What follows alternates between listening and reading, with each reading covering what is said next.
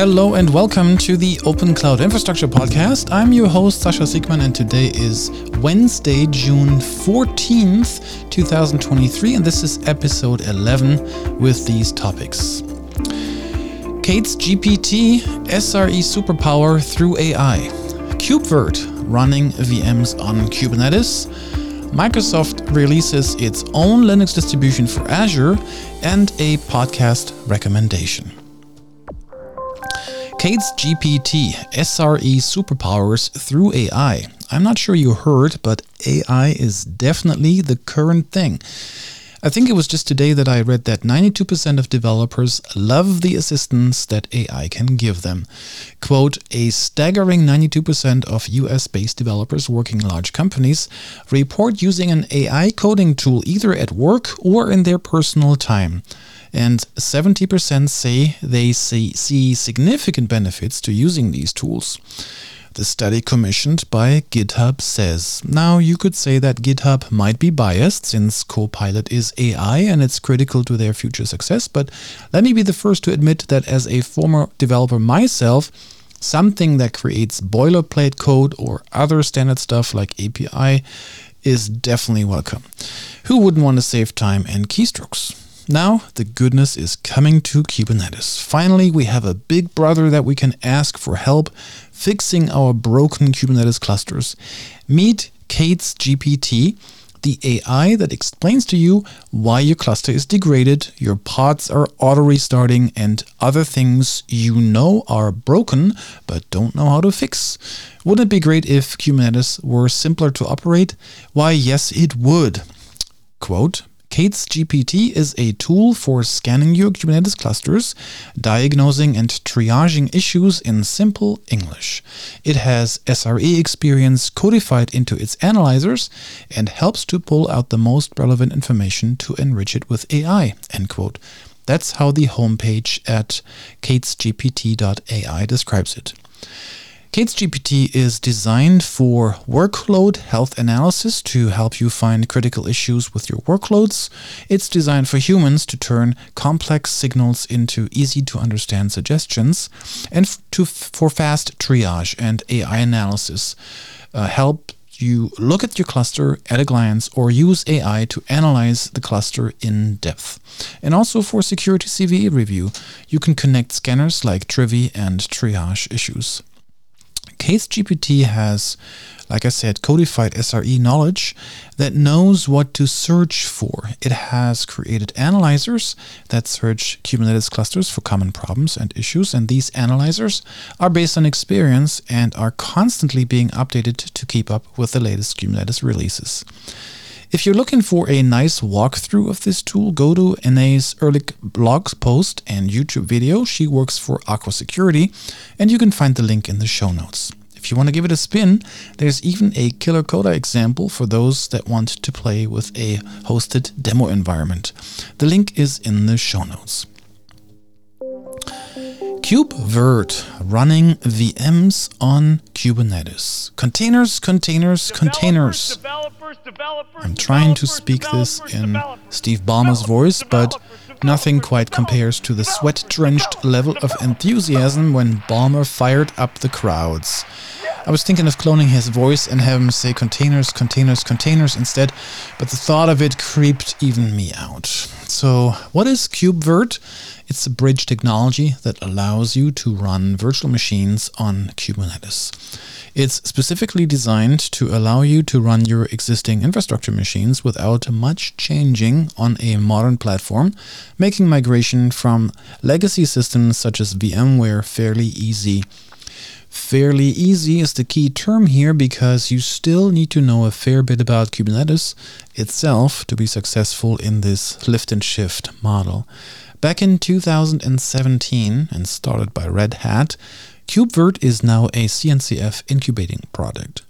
Some of the things that you can do with KubeVirt are creating and managing Linux and Windows virtual machines, connecting to virtual machines through a variety of consoles and CLI tools, such as RDP of course, importing and cloning existing virtual machines, managing network interface controllers and storage disks attached to virtual machines, and even live migrating virtual machines between nodes.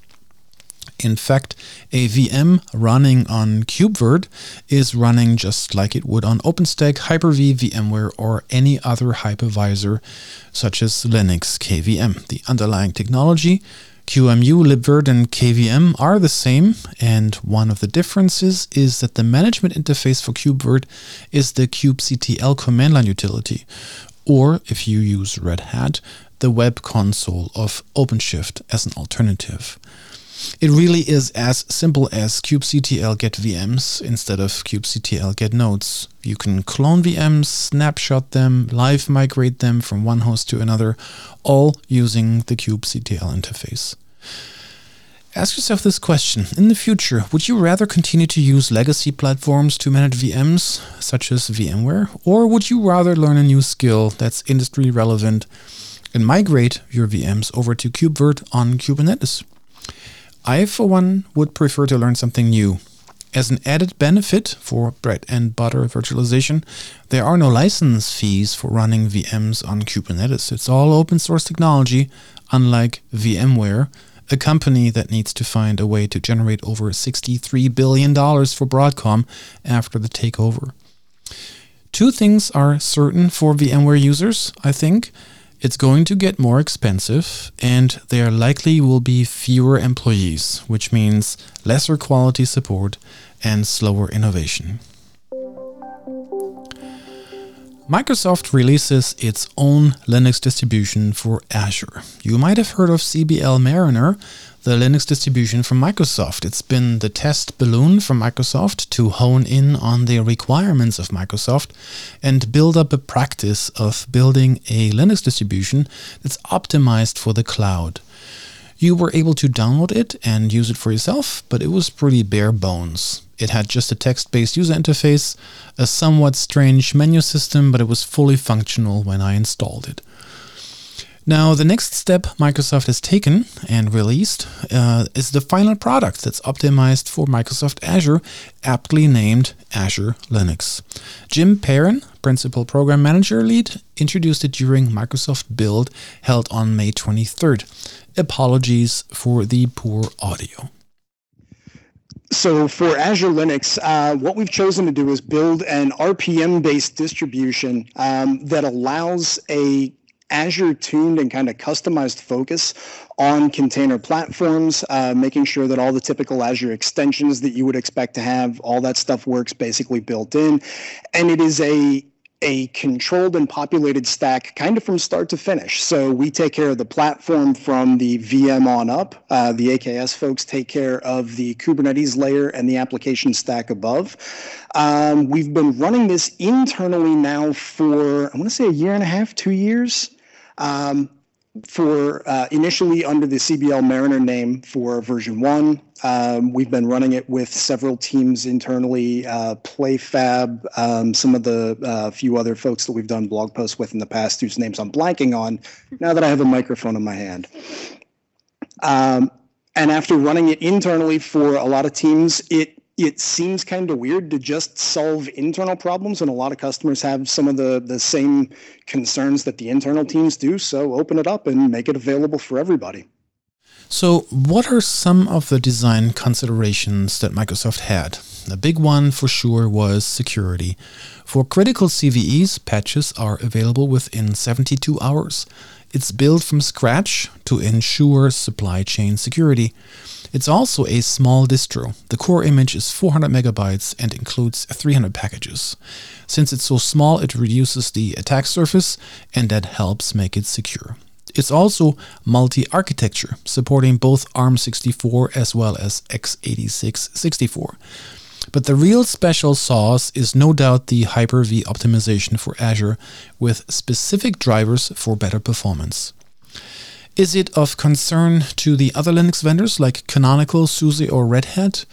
No, it's not a desktop Linux, but I swear 2023 is the year of the Linux desktop.